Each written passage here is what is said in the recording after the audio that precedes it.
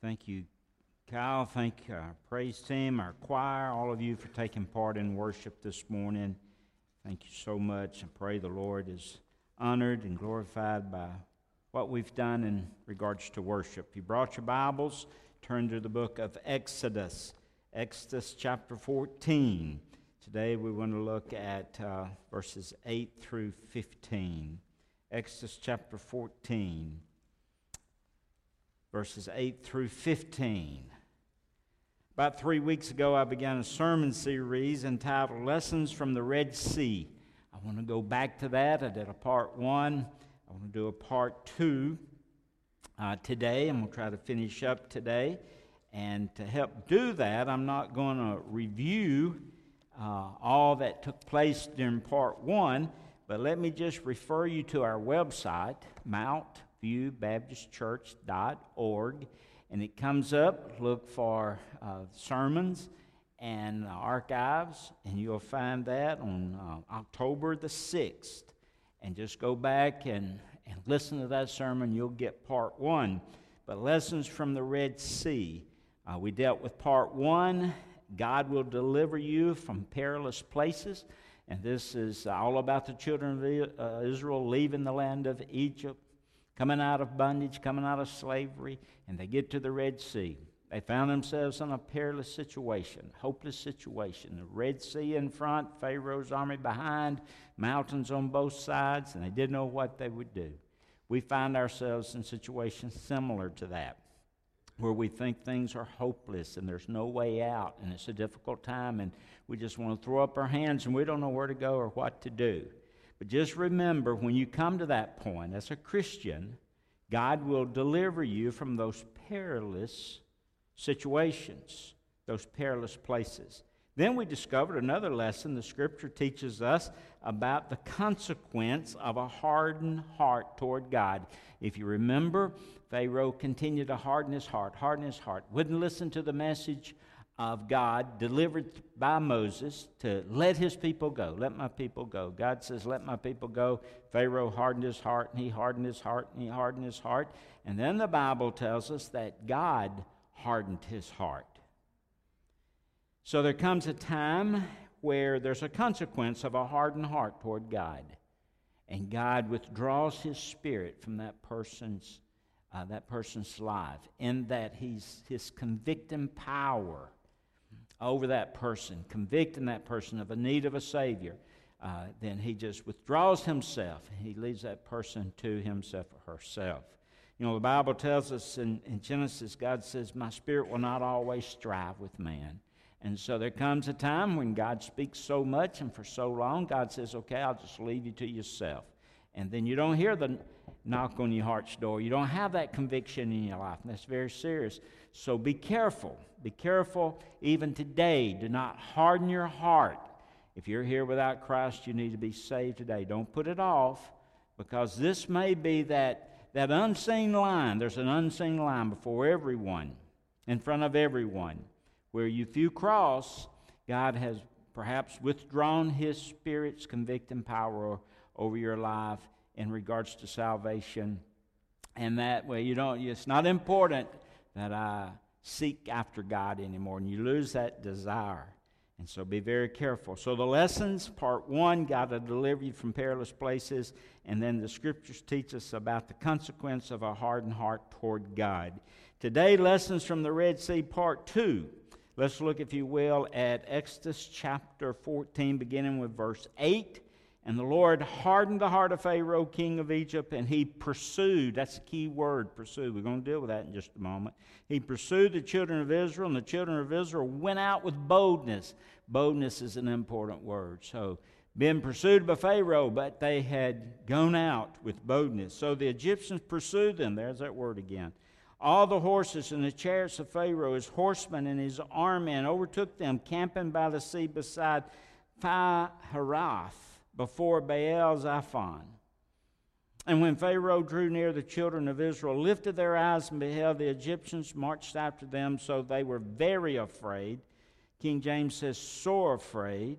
The children of Israel cried out to the Lord, and they said to Moses, because there were no graves in Egypt, have you taken us away to die in the wilderness? They're saying this to Moses. Why have you so dealt with us to bring us out of Egypt?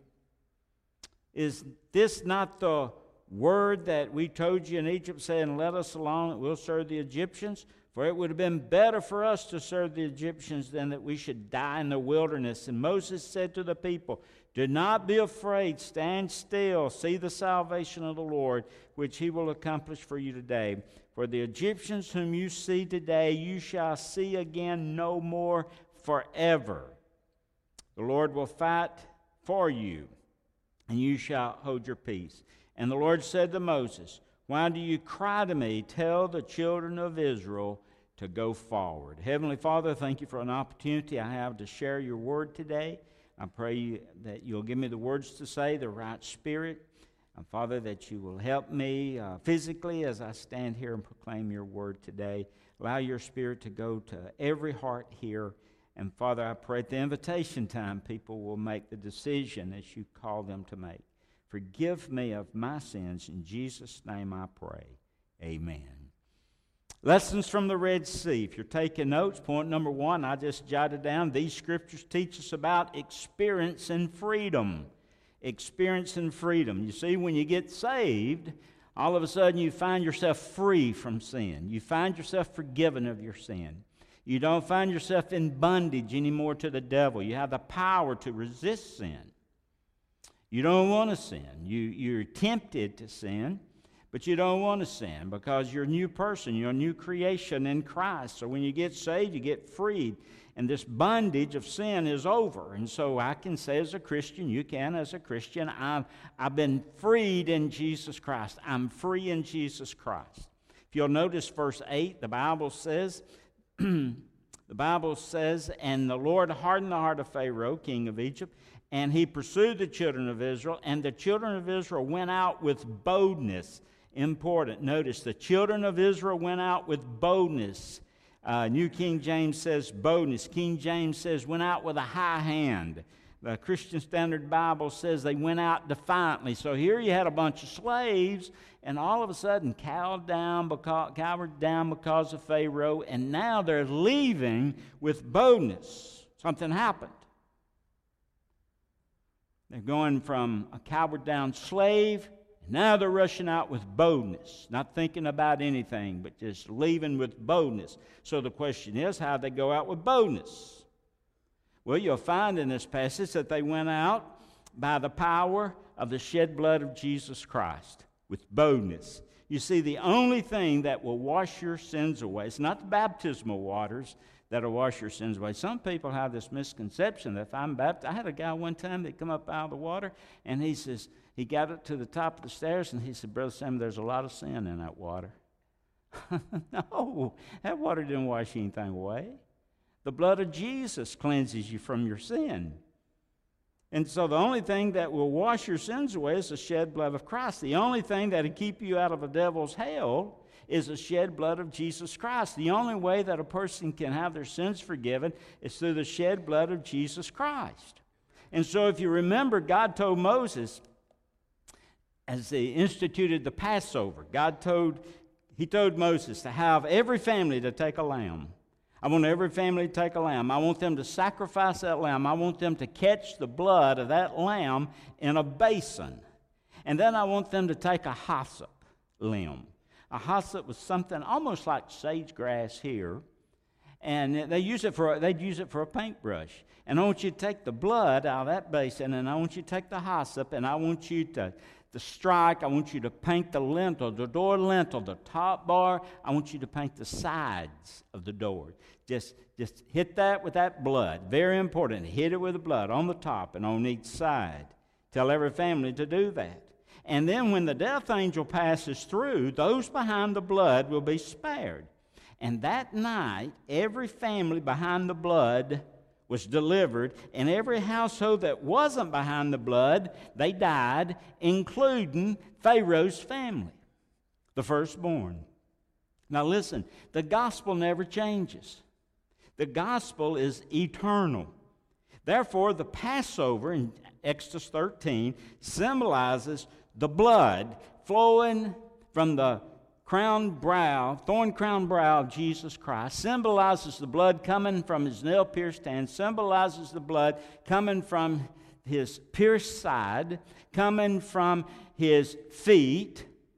All of that symbolizes this precious blood of Jesus Christ that cleanses us on the inside, changes us on the outside, and brings forgiveness to our sins.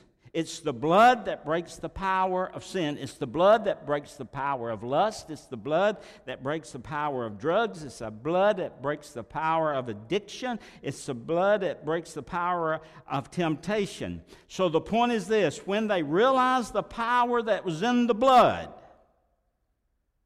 they went out with boldness. And that's the way we need to live our lives. Have you realized the power in the blood? But then why are you living such a humdrum life? A lot of Christians come to church on Sunday and they wouldn't smile if you got them down and goosed them real good. I mean, they just have no victory whatsoever. You know what I'm thinking? You don't know what the blood's about. You've been freed. You've been forgiven from your sins. If nothing else, you need to be shouting because you're not going to hell and you're going to heaven. It's all about the blood. The Bible says the life is in the blood. It is. Change your heart out, get a new heart by, you get a heart transplant, thing keeps ticking and ticking. Take the blood away, it's a whole different story. It's in the blood. So my sins are forgiven and I'm going to heaven. I don't have anything to be ashamed about. I'm free because of the blood of the Lord Jesus Christ. So the first lesson is we can experience freedom because of the blood. Number 2. The Egyptians pursued them. Do you see that in verse 9? It starts out, so the Egyptians pursued them. Now, when you get saved and you come out of the world with boldness, always remember that the devil is going to pursue you. You're not free from the devil once you get saved. Now, why is the devil going to pursue you? Because the devil is upset. Because what? Because you got saved. I mean, he wants you back. He can't take you to hell, but he can make your life miserable here on earth because he wants you back. He's going to pursue you. Old friends will pursue you. Those you haven't heard from since you ran around and bar hopped in high school or college or what have you, you haven't heard a word from them, and all of a sudden you get a friend me on Facebook, or you get an email, or you get a tweet, or you get whatever else they send out. You know what that is? That's the devil pursuing you. And so he'll pursue through old friends. Old friends will pursue you. Old sins will pursue you. You'll be tempted with alcohol. You'll be tempted with immorality. Whatever your weakest point is in your life, you'll be tempted to go in that direction. And so that's why we need to be in the house of God on Sunday. That's why we need to be in Sunday school, studying God's Word. That's why we need, and being part of that Bible study class. You have some information. You've studied. You've researched. You've got something that can help that class grow. If you'll just come and be involved in that small group, it'll help you and it'll help those that are there also. So you need to press on in the house of God, in small groups, in discipleship training. You need to press on growing in your sanctification, because you know why? The devil is in pursuit of you. Don't ever forget that. Number 3, jot this down. This is a lesson we'll learn from this passage. Then there's the lesson of staying calm. Staying calm. You know, individuals are going through a hard time. Some of you are going through a difficult time right now. You shared some things with me. You're going through a difficult time. As an individual, families are going through difficult times. You know, there's problems with jobs and problems with children and problems with a spouse, problems at school, problems with children. Or just, just this past week, 3 days ago, Shane was in the hospital, and while he was in the hospital, there was a teenager there, and he had a reaction to an e-cigarette, unconscious, unresponsive. Thought he had died. Regained consciousness. Thank God for that. People are having problems. Families are having problems. So the point is, whatever your problem is, you need to stay calm. Stay calm. Verse 10 says, they were what? They were sore afraid. So if you and I are going to be living examples of living faith and not dead faith, then we're going to have to get a grip over what we've heard about all morning in our singing. We've got to get a grip over fear. If we're going to be living examples of living faith, not dead faith, but living faith. One of our greatest presidents, 1933, Franklin Delano Roosevelt, during his inaugural address, he said these words. He says, we have nothing to fear, but what? Fear itself. The point is, fear is your enemy. Fear is my enemy. If you think the problem is the enemy, whatever you're going through, that's not the enemy. The problem you're experiencing is not the enemy. Fear is the enemy. Remember Kyle saying a few minutes ago, fear is a liar. Fear is your enemy. And so you'll never break through with victory as long as you're paralyzed with fear. And fear is a tool of the devil. Listen to 2 Timothy 1, verse 7. God's word says, for God hasn't given us a spirit of fearfulness, but one of power, love, and of sound mind or sound judgment. God hasn't given us the spirit of fear.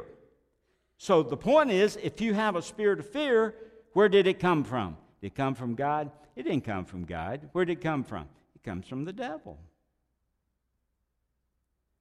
God didn't give me or you a spirit of fear, but your spirit of fear, our spirit of fear, comes from the devil. So fear is the devil's tool. He wants me to be a nervous wreck overcome by fear. That's his purpose. Now, what's God's answer to fear? It's real simple. He says, do not be afraid. My goodness, do not be afraid. Now, why is that so important? It's important because did you know that fear gives way to panic? So you have fear, then you have panic. Did you notice here how they feared? Oh, they saw the Pharaoh coming and they began to talk to Moses, and you brought us out here to die, and you should have done what we said to begin with. We should have stayed back and been the slaves there in Egypt. We'd have been a lot better off. And then fear moved them from seeing Pharaoh till they began to speak against Moses, and later they began to speak against God. And so fear moved them to panic. They were panic-stricken by their fear. And so now they're fussing and complaining about Moses, but who brought them out? God brought them out. And so fear enters in when we get our eyes off of God. If you're fearful today, you know why? It's because you've taken your eyes off of Jesus. Every time I get afraid, and I do, I'm human just like you are, I find that I take my eyes off Jesus.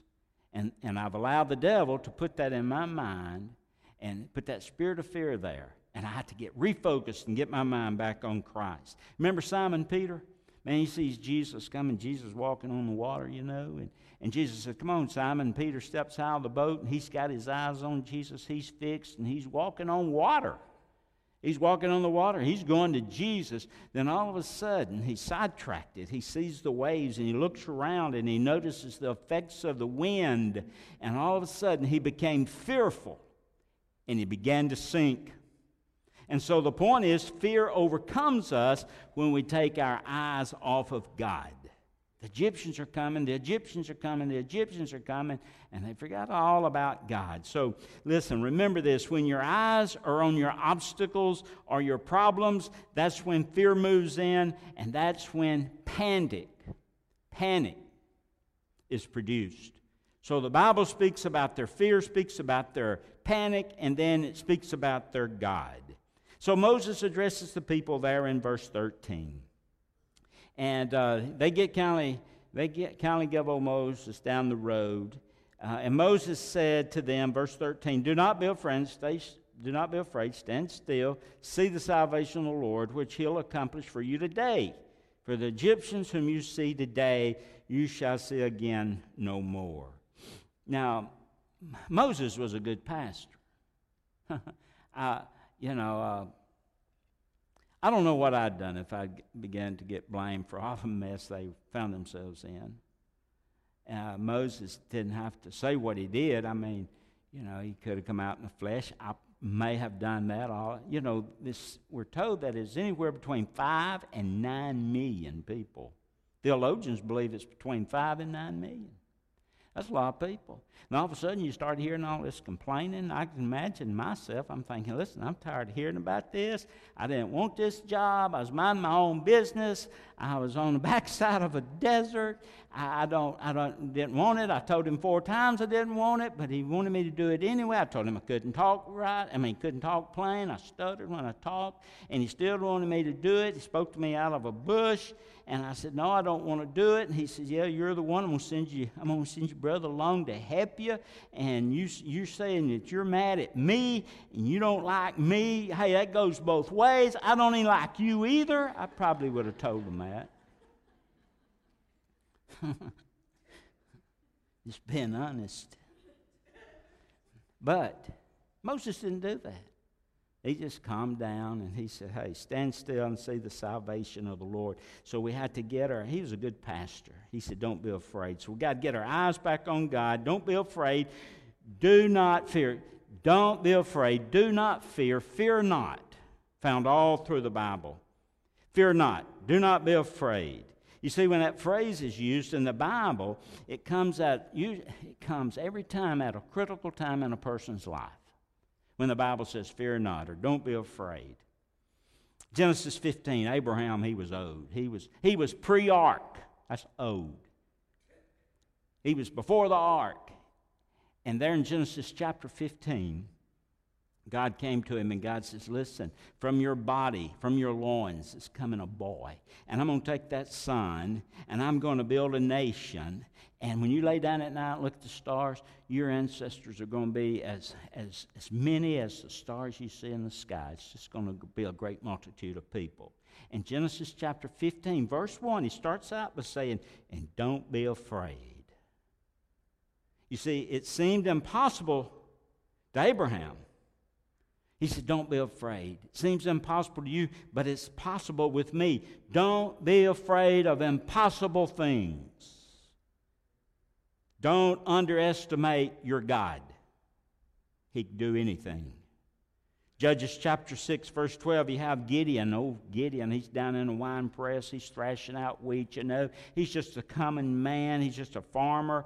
He says he's the least of the tribe. He's hiding out, and all of a sudden God came to him and said, listen, you're going to be the one I'm going to use to defeat the Mennonites. And he says, no, not me. He says, yes, O man of valor. The angel said, O man of valor, you're the one that God's going to use to defeat the Mennonites. And he said, that's not going to happen. But a few days later, great things happened. A few days later, 120,000 dead Mennonites were strewed everywhere. 15,000 was on the run. He had a posse after them trying to chase them down. See, God does impossible things. Notice what he says. He says, stand still. Stand still. They're getting ready to do something. A bunch of Baptists probably, let's do something. We'll just do it. A lot of times we'll say this. We'll say, well, don't just stand there and do something. You know what God says? Don't just do something, stand there.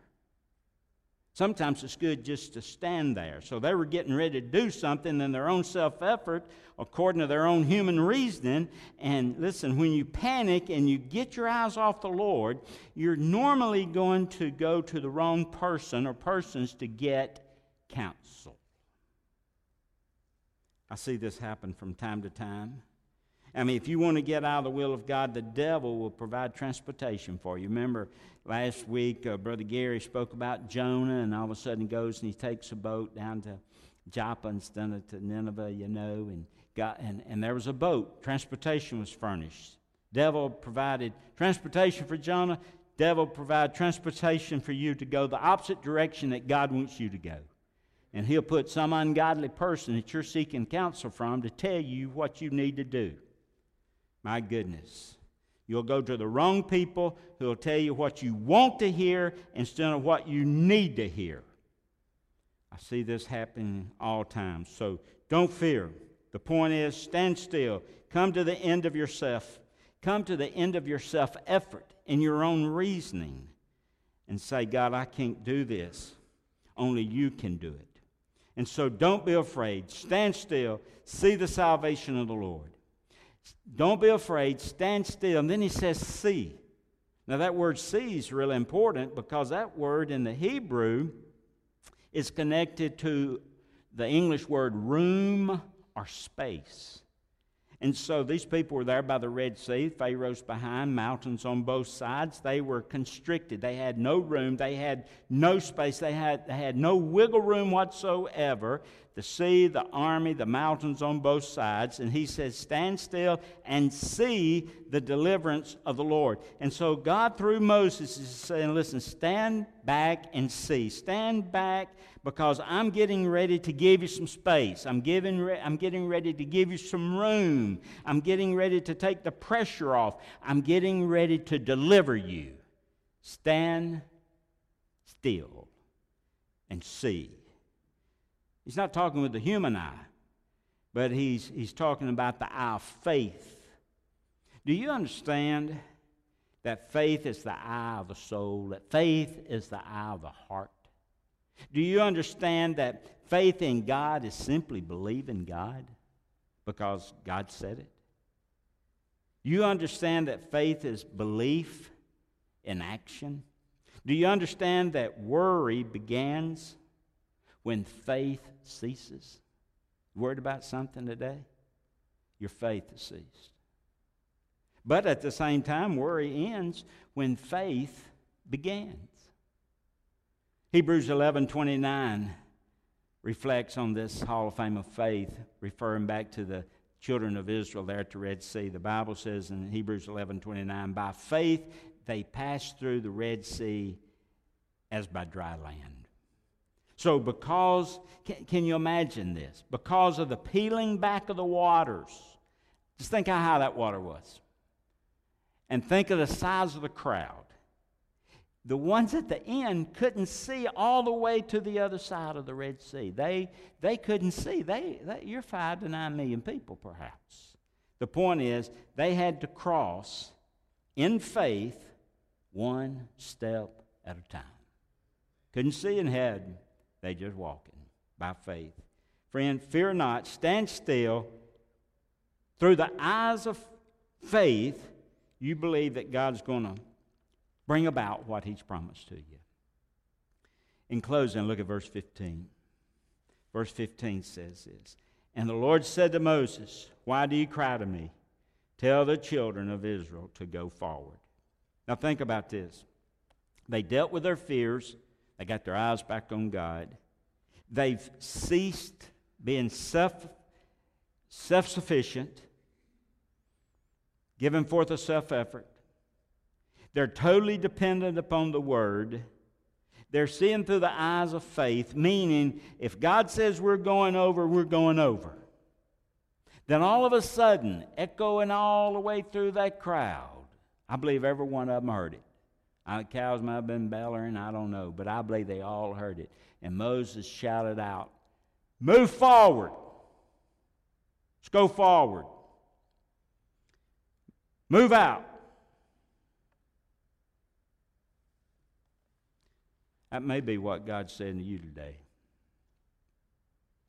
When the invitation is given, you need to move out. Some of you need to move out and ask Christ to be your Lord and Savior. Just come and humble your heart and say, Lord, I know I'm a sinner. I know you came and died on the cross for my sins, and I can't save myself no matter how hard I try. And Lord, I humble my heart, and I just ask you to have mercy on me and save me. Some of you need to move out and make that decision. Christians perhaps need to move out and make a commitment for a deeper walk with the Lord today. Some may want to move out in seeking a deeper knowledge of Jesus through Bible study. Move out in a more full surrender to the Lord Jesus. You know why you don't move out? Most people are too busy going around in circles. You come to church, go through the motions, then you go back into the world, you feel defeated, begin to make some bad decisions, doing things you shouldn't be doing, and all of a sudden come back to church. And it's not about growing as a Christian. Some of you are here this morning, and it has nothing to do about growing as a Christian. Has nothing to do about moving forward in your Christian life, your sanctification. Has nothing to do with developing Christian character. Has nothing to do. What's my spiritual gift? Has nothing to do with that. How can I use my spiritual gift? It has nothing to do with that. How can I be used of God? It has nothing to do with that. Coming to worship Him in spirit and in truth has nothing to do with that. You're just going around in circles. If you've been saved, you need to leave the world behind and go forward and never look back. Remember Lot's wife? Jesus said, hey, you need to remember. Jesus said, remember Lot's wife. Lot takes her by the hand. He pulls her out of Sodom and Gomorrah. All of a sudden, fire begins to fall from the sky. And she nearly got saved. But she turned and went back. You know the rest of the story. And so when I give the invitation in just a few minutes, it's this way. It's not that way, but it's this way. You come to Christ. You don't walk out without Him. This is the way to be saved. This way. When there's no way out, sea in front, army behind, mountains right and left, nowhere to go in any direction, but you can always look up. And when you go up, you're going to find your way out. Got to move a mountain or He'll bore a hole through it to get you through it. Because you're going forward. And because you're a child of the King. And because He has a purpose and plan for your life. Let me give you some wise advice, just Christian counseling. Get saved. Start your faith walk today. Discover the incredible journey that God has for you. You say, well, Brother Sammy, I'm caught between a rock and a hard place. I'm caught between the devil and the deep blue sea. What do I do? Real simple. Fear not. Stand still. See the salvation of the Lord. And move out. Let's pray. Heavenly Father, thank you for an opportunity to share this morning. Take these words, the Word of God, words I've mentioned today, apply it to the hearts of people. Lord, that today they'll move out. Those who need to be saved will come forward. Those who need a deeper commitment will come forward. Those who desire to have a deeper knowledge and Bible study and fellowship and a new commitment there, that they'll come forward. Rededication of life, come forward. We live victorious because of the blood. Help us to always remember that in Jesus' name.